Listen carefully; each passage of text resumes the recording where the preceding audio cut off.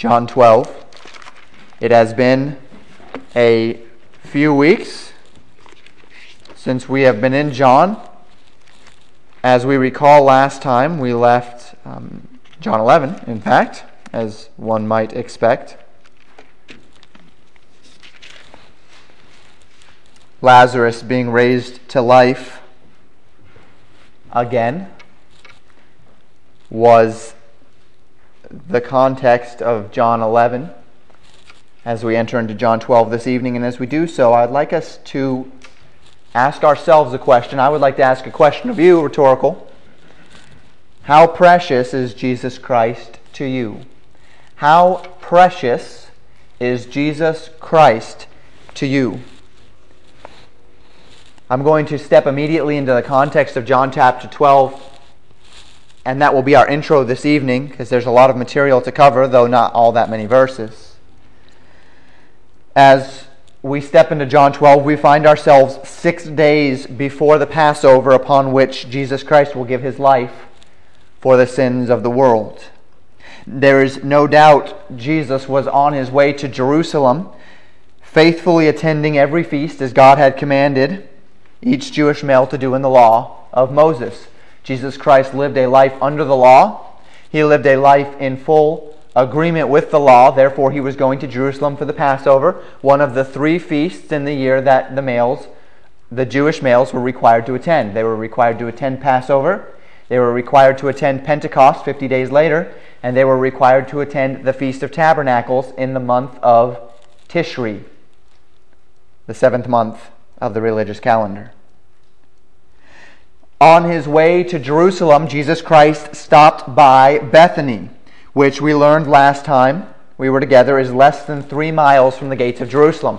This is the city where Lazarus lived. We recall in John 11, he came from some place, whether it be the wilderness or whether it was Galilee, into Judea to visit Lazarus, who was dead, in Bethany. Well, Jesus Christ apparently left again after Lazarus was raised from the dead. We do not know what happened between John 11 and John 12, but now Jesus Christ is re-entering into Bethany 6 days prior to the Passover. As we mentioned this morning in our Sunday school hour, it is safe to assume, and I at least take the interpretive route, that Matthew 26 and Mark 14 are speaking of the same event that is found here in John 12, verses 1 through 17. I believe as we walked through the lesson this morning, it became fairly evident as to the reasons why Matthew 26, Mark 14, and John 12 are speaking of the same event. Now, if this is correct, and they are all speaking of the same event, then Jesus has spent 4 days in Bethany.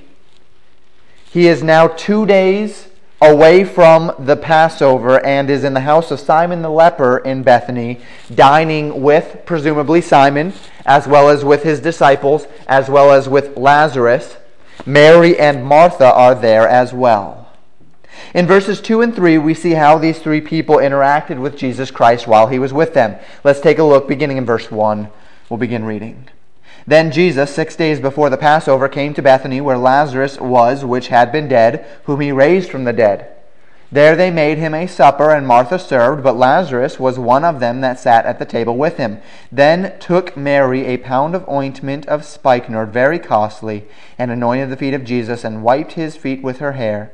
And the house was filled with the odor of the ointment. Now, as we look at this particular situation, we see 3 different people and how they interacted with Jesus while he was with them. Martha, we find, was busy serving Jesus.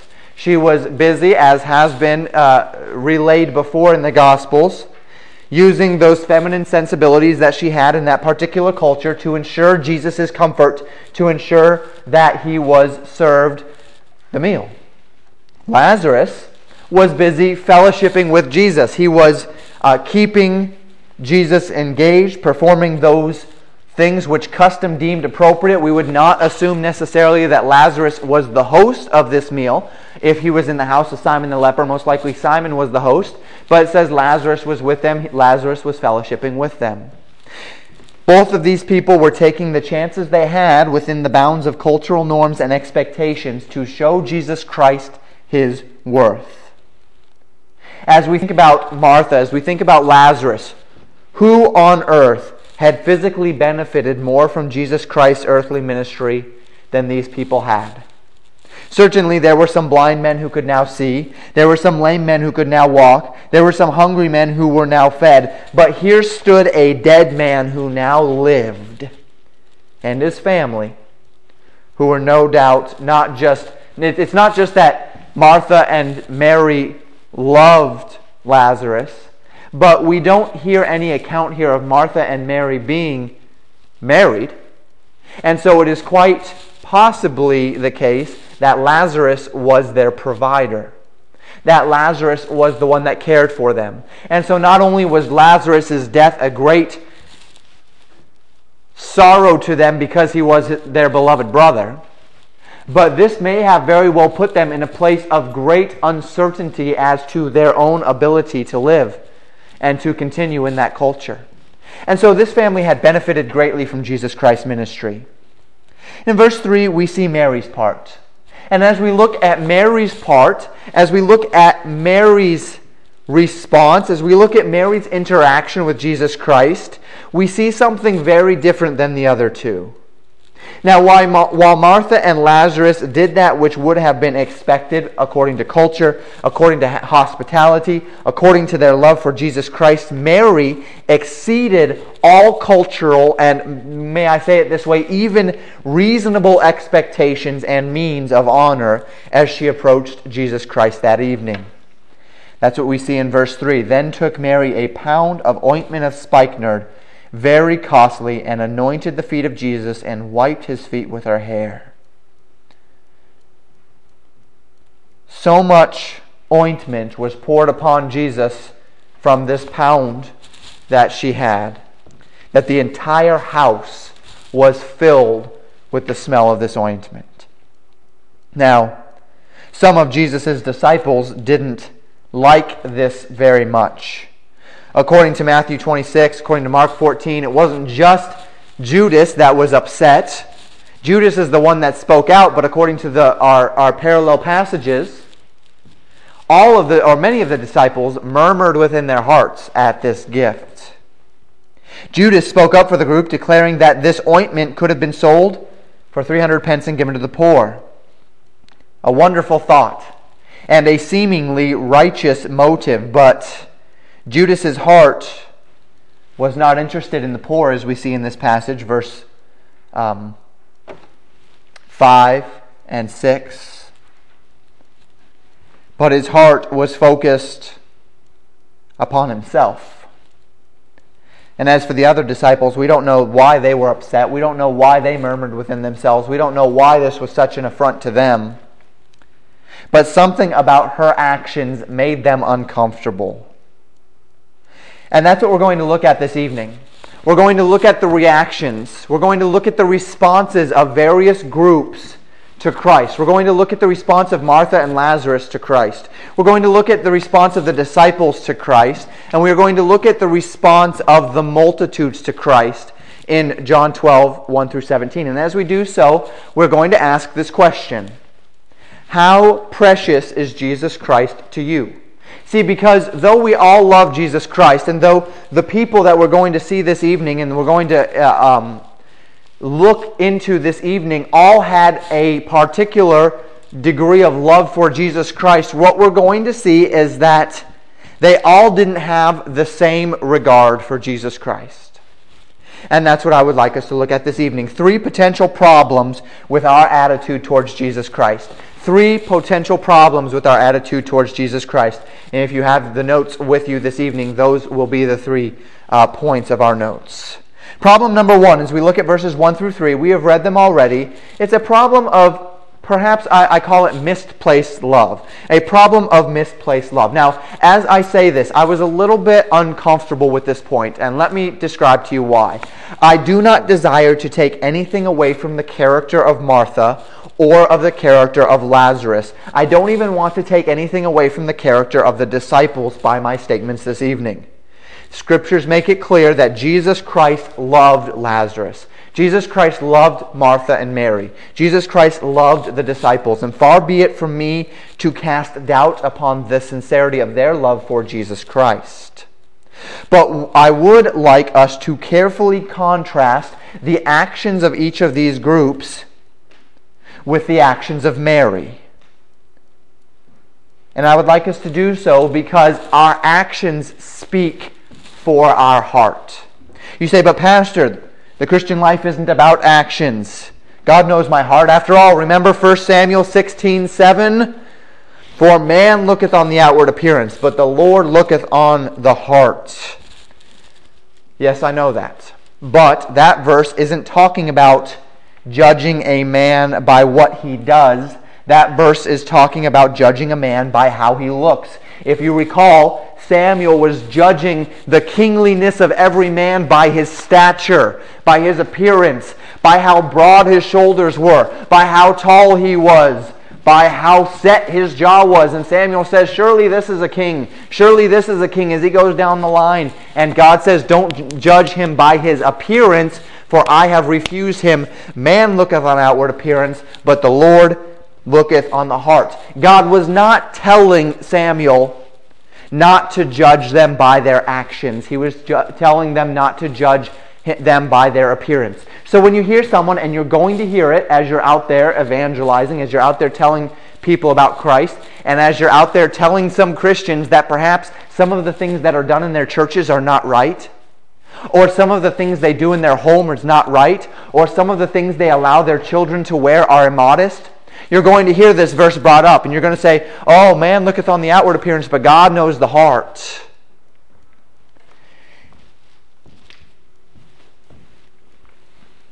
On the contrary, Jesus often taught that a man's actions do indeed reflect something about his heart and his intentions. Maybe I can't judge a good pastor or a good Christian by their stature, by the way they walk, by the way they shake my hand, but I can judge something about a man's relationship with Jesus Christ by how he acts. Jesus Christ taught in Matthew 6:21 that where your treasure is, there will your heart, that word heart meaning the core of your being, your intent, your will, and your desire, there will your heart be also. Where your treasure is, there will your heart be also. Jesus Christ taught us that we can learn something about where a man's heart is by where he puts his time and his money. In Matthew 12:34, Jesus Christ said, out of the abundance of the heart, that's that inward being, our intent, our will, our desire, out of the abundance of the heart the mouth speaketh. That means that we can understand something about a man's heart by what comes out of his mouth. Jesus Christ taught in Matthew 15:18 that those things which proceed out of the mouth come forth from the heart again. That which comes out of us is that which was already in us. Nothing that comes out of us was not in us. So while we cannot necessarily judge a man by his appearance, Jesus Christ told us very clearly that where a man's treasure is, where we see a man put his money, where we see a man put his time, where we see a man put his priorities, reflects something about what's in his heart. We see that what a man says, what comes out of a man's mouth, reflects something about what is in that man's heart. And so if we take Jesus at his word, we can come to no other conclusion than that Mary, by her actions, reveals a heart that saw Jesus as more precious than Lazarus, Martha, or the disciples. For while these men and women gave of what was perhaps expected of them, according to culture and hospitality, Mary gave above and beyond, revealing in her actions that Jesus Christ was of more worth to her than any material possession she owned.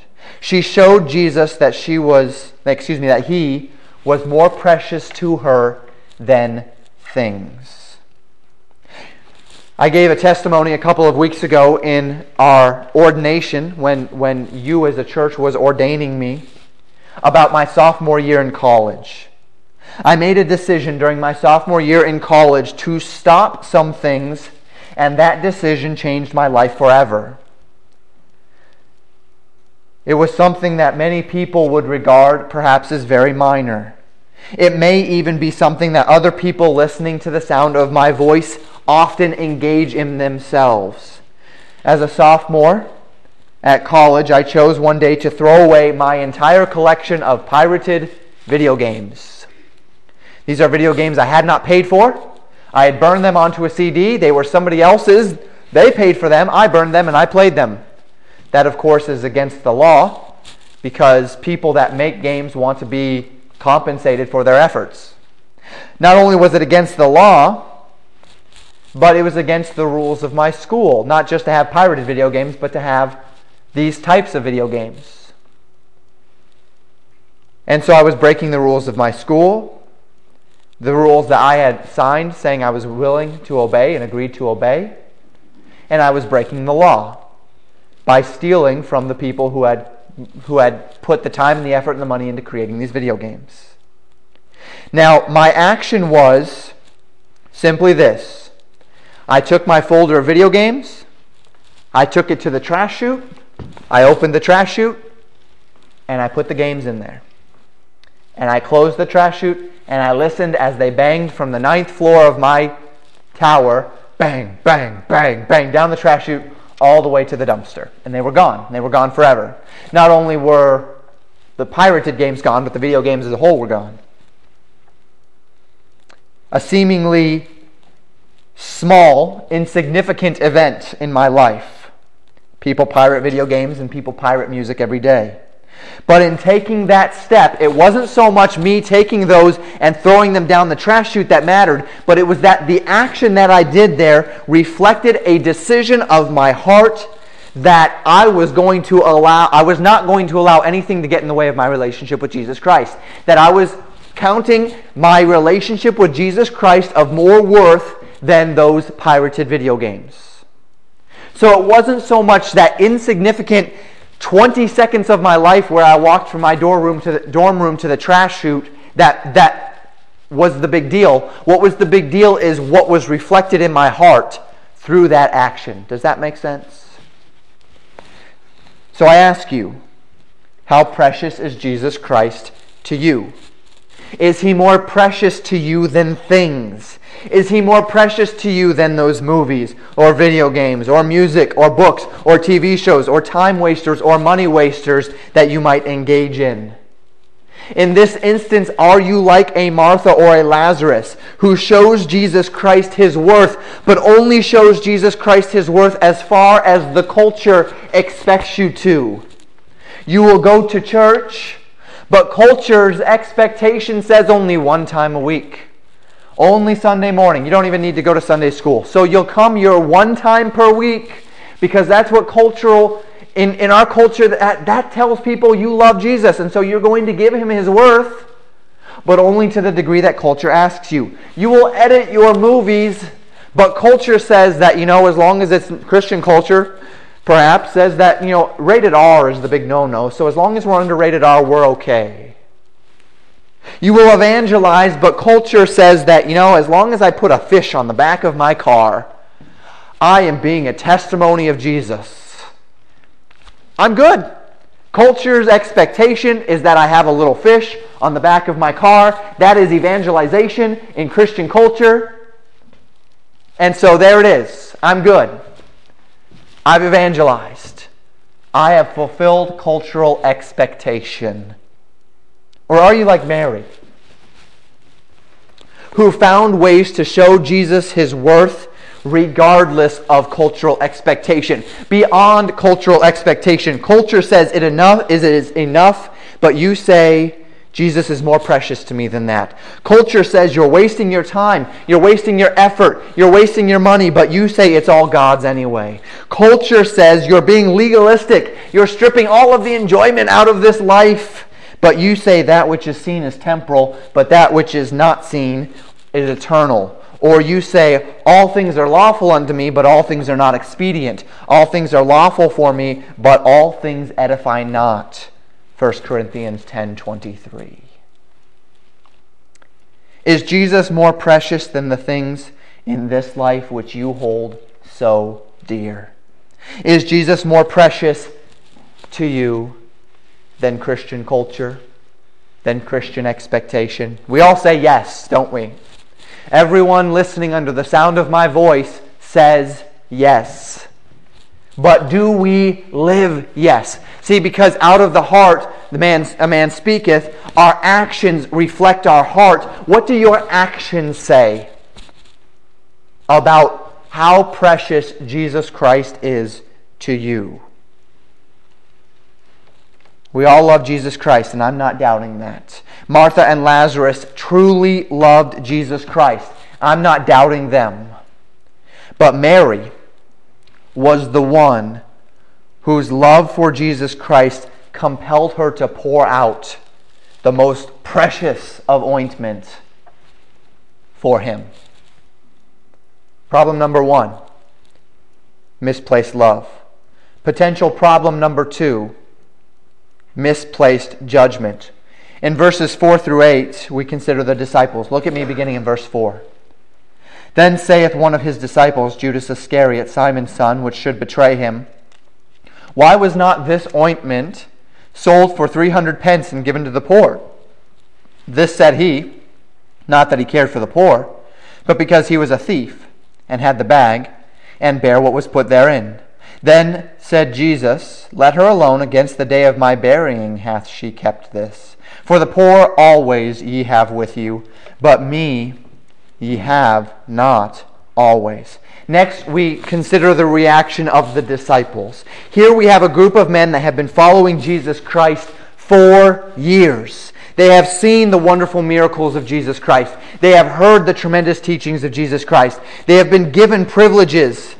They have been sent out in the name of Jesus Christ with the Spirit of God to preach the kingdom of heaven and to do miracles in Jesus' name.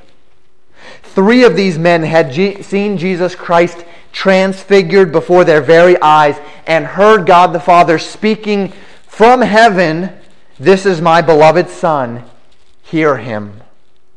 In our Sunday school hour, we spent time talking about the various interpretive difficulties surrounding the gospel accounts of women anointing Jesus with ointment. This circumstance comes up in every gospel, but with some difficulties, as we talked about this morning, with some differences.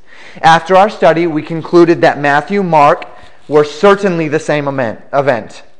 We also decided that John is most likely the same event as the one in Matthew and Mark, but that the Luke account is without question a different event than the others.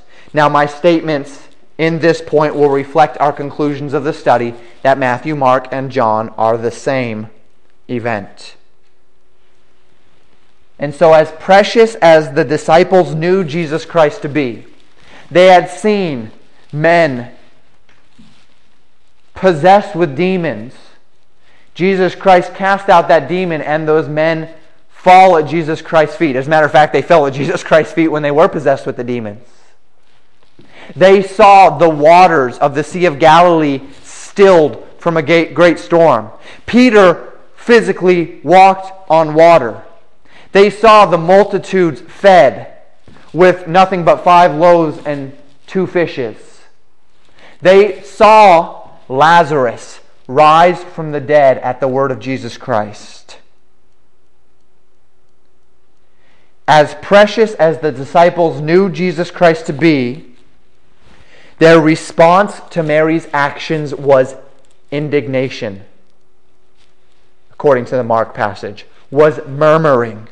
Judas even called her actions waste. He reasoned that the money that she poured onto Jesus' head and feet could have been used for some far more godly purpose, such as feeding the poor. Now, Mary's efforts, from a purely materialistic perspective, were a waste of time, were a waste of effort, were a waste of money. Her investment was materialistically large, but had 0 return. She poured this ointment upon Jesus. The ointment was gone. The box was broken. You couldn't get it back, and that was it. Now, I don't know about you, but I've been there in my life. When I stepped into the pastorate, I did so with a pretty strong philosophical, perhaps I could say theological, but more so philosophical, opposition to door knocking, to door-to-door ministry. I had spent many, many hours in college knocking on doors, going door to door, among other evangelistic efforts. And what I noticed through those years is the cost to benefit ratio of going door to door was very slim. From a sheer numbers perspective, the number of people that you see come to church, the number of people that make a decision, the number of people that are physically, materially, noticeably impacted by that ministry is low.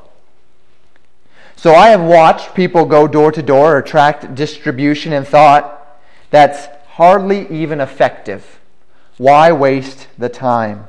I have seen people who have given up even those things which are their freedom in Christ to enjoy in order that they might serve God better, or in order that they might be a better testimony of Jesus Christ. I've seen people give things up that they know that it's their freedom to have or to do. And I've thought, how legalistic. They just need to calm down a little bit. They're going to be so out of touch.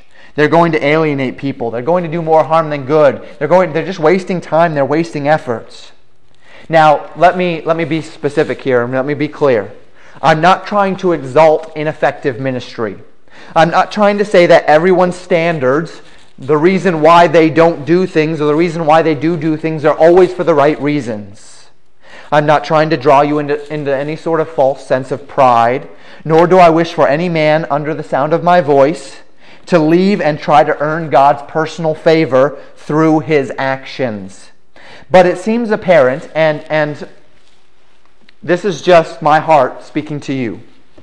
It seems apparent, because I know my own heart, that often what repulses us about the piety of others is not so much their heart and actions, but rather how their heart and actions expose deficiencies in my own heart and actions. Oftentimes, when I have looked at people and I have gotten annoyed with people for what they are doing for God, such as perhaps, why are they out door knocking? What a waste of time. Why are they doing this? It's such a waste of time. By the way, we door knock now. You know that. It's because I've changed my mind about that. But when I have done this in the past, oftentimes what I have found as I've searched my own heart is I'm not so much upset at what they're doing, but I'm upset because they are showing in their love for the Lord a zeal that I'm not showing in my own life. That while they're outdoor knocking, I'm not replacing that with some godly, pious, other form of ministry. I'm replacing it with sitting on the couch eating potato chips. And so while they are out doing whatever they can for the Lord, I'm sitting there serving myself, and I'm trying to give an excuse as to why their service to the Lord is ineffective, when what was I doing with that same time? I was sitting on the couch eating potato chips. And so it seems as though oftentimes in our lives, when we look at the piety of others and we get frustrated, it's not as much exposing problems with their heart and actions as much as it's exposing deficiencies in our own. I was talking to someone this morning, and they were relaying a testimony of someone they were talking to. And this person that they were talking to was probably not a believer. And they said, as they were talking to this person said they were frustrated at the testimonies that these Christians give. They're frustrated at the testimonies that these Christians give, because when these Christians give these testimonies, it makes other people feel like they're not going to heaven. Or when these Christians give these testimonies, it makes other people feel like they're not as good or they're not good enough. What this person who was saying this was revealing was not a deficiency in the heart of the Christian for giving his testimony. It was a deficiency in their heart, whereby when they hear the testimony of the Christian, they realize that their heart is not rightly related to Jesus Christ. Perhaps what bothered Judas the most, perhaps what bothered these disciples the most, even more than Judas having lost the money that he could have stolen by selling this precious ointment, perhaps what bothered Judas the most was that this woman's faith and love for Jesus Christ, the degree to which she exhibited her Jesus Christ's worth in her actions exposed the leanness of his own soul. Perhaps what bothered him the most about Mary's actions was that worth that she placed upon Jesus Christ outshined his own. And as we look at the Matthew and Mark accounts, as I just mentioned, it's not just Judas that was offended. Many of the disciples were indignant. Many of the disciples believed that this woman had just wasted her money. And so perhaps what upsetted them the most was that this woman had just exposed in the disciples an element of worth that they didn't have in their own hearts for this man that they had followed for years. Now everyone does things for different reasons. If Mary had stolen the ointment, or sought to do this thing in order to earn salvation or favor with God, certainly Jesus would not have commended her for it. But here was a woman who sacrificed her own earthly goods to reflect worth and glory onto Jesus Christ. And such an action was greatly commended in the eyes of God. The same holds true for you and I in this building. For you and I under the sound of my voice. God is never interested in the ends justifying the means. God doesn't want us to try to work our way into heaven, for no one possibly can. God is not interested in us trying to make ourselves look spiritual in the eyes of others.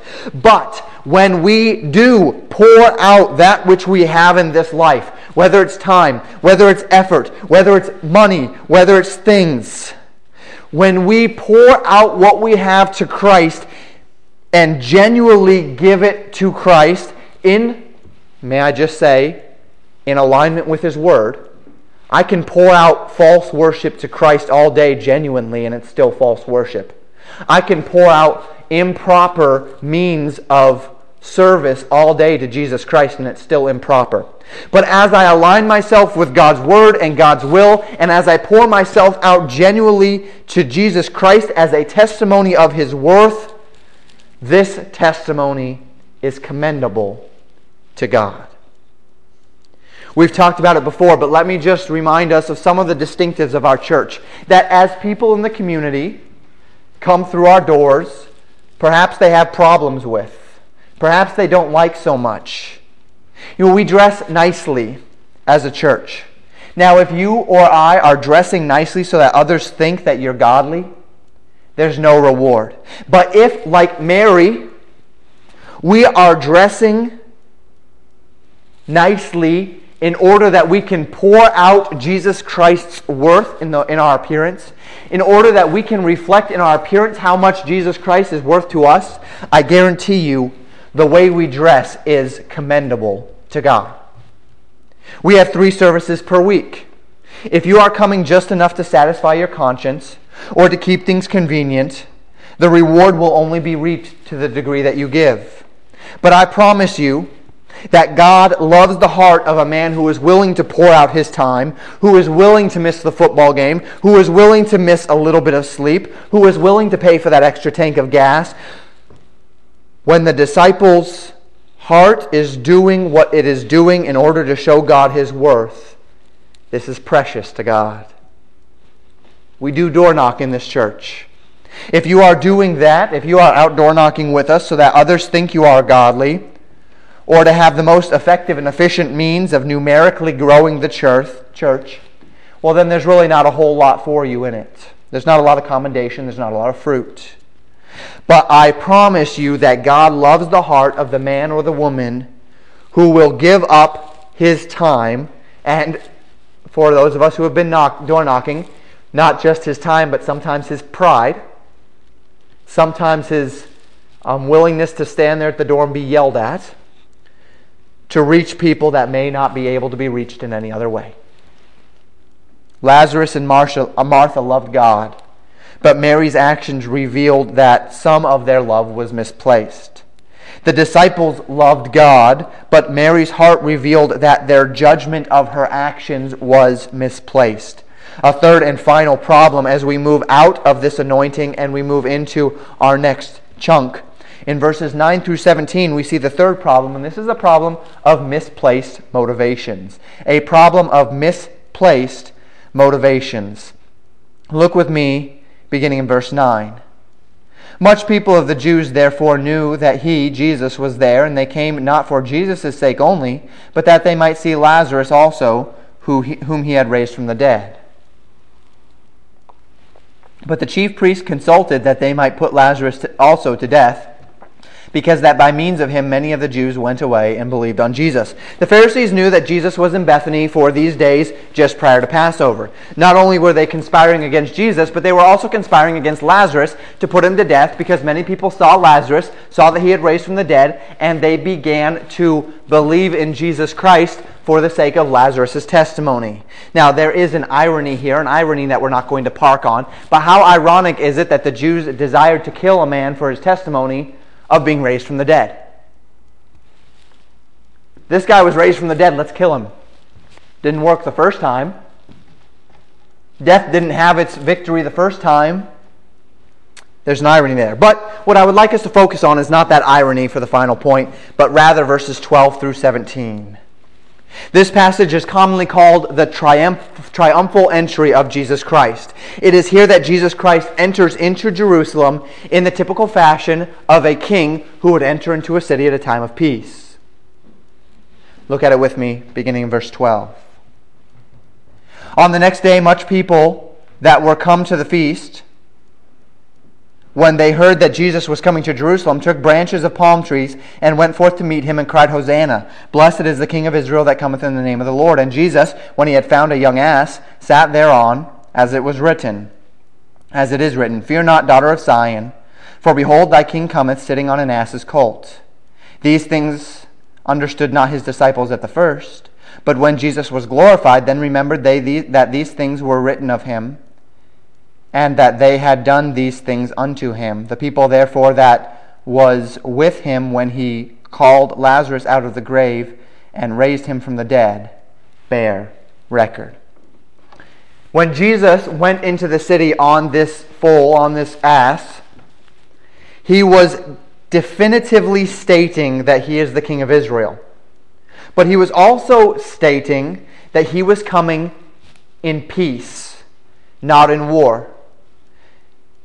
John here quotes in fulfillment of this prophecy Zechariah 9:9. Let me read it to you. Rejoice greatly, O daughter of Zion. Shout, O daughter of Jerusalem. Behold, thy king cometh unto thee. He is just and having salvation, lowly and riding upon an ass, and upon a colt, the foal of an ass. And so in Zechariah 9:9, we are commanded, or Israel is told to rejoice in their king who is coming bringing salvation. The people responded in a kingly fashion. They took palm branches, a Hebrew sign of victory, and they placed them upon the ground in his path. In doing so, they were declaring his victory as a king would march into a city victorious after a battle. They were declaring his victory as they laid these palm branches down before him. He's coming in peace, riding upon an ass, showing that he's coming in peacetime, not in wartime. Victory, peace, crying Hosanna, the Hebrew word meaning save now or save us now. They call Jesus, the King of Israel that cometh in the name of the Lord. They recognized, they were verbally recognizing his messiahship, his kingship here. Yet, for all of this fanfare, the people's motivations for the praise that they poured upon Jesus was not spiritual. It was political. They wanted an earthly king, not a heavenly king. They wanted a king in the city, not a king in their hearts. They wanted someone to rule on that throne in Jerusalem, not to rule on the throne of their hearts. And so here we see a group who have a love for Jesus, but they have misplaced motivations for their love. Their love was not like Mary's love, who was willing to pour out all that she had upon this earth to show Jesus' worth and what she meant to him. These people willingly laid down palm branches. They willingly called him a king, but their devotion would end. at any hint of sacrifice or of danger. Where were these people that cried, Hosanna, blessed is him that cometh in the name of the Lord, when Jesus Christ was hung upon a tree? When Jesus Christ was found at trial? How quickly their loyalties turned. All four types of people we've looked at today are hearing me preach this message. There are the Marthas and the Lazaruses, people who love Jesus and are actively serving him, but aren't giving everything to him. They are tempered by what Christian culture says is enough. It's enough simply for you to give to the missionaries. Don't you dare think of going to the mission field on your own. That's only for those special people. Sure, you can put your fish on the car, but don't knock on doors. That's only for people that are too zealous. Sure, you can go to church, but 3 times a week, really? I mean, Pastor, are you really going to ask that much? There are those who are like the disciples under the sound of my voice, who love Jesus, but aren't willing to go beyond what makes sense. That's just not really effective. You don't need to go there. You're not really getting anyone through your doors with that kind of music. You're not really getting anyone through your doors with that kind of procedure. You reason that certain efforts simply aren't worth the time or the money. Perhaps there are some like the multitudes under the sound of my voice today, who say they love Jesus, who will outwardly go through the motions, but your heart is as far from him as could possibly be.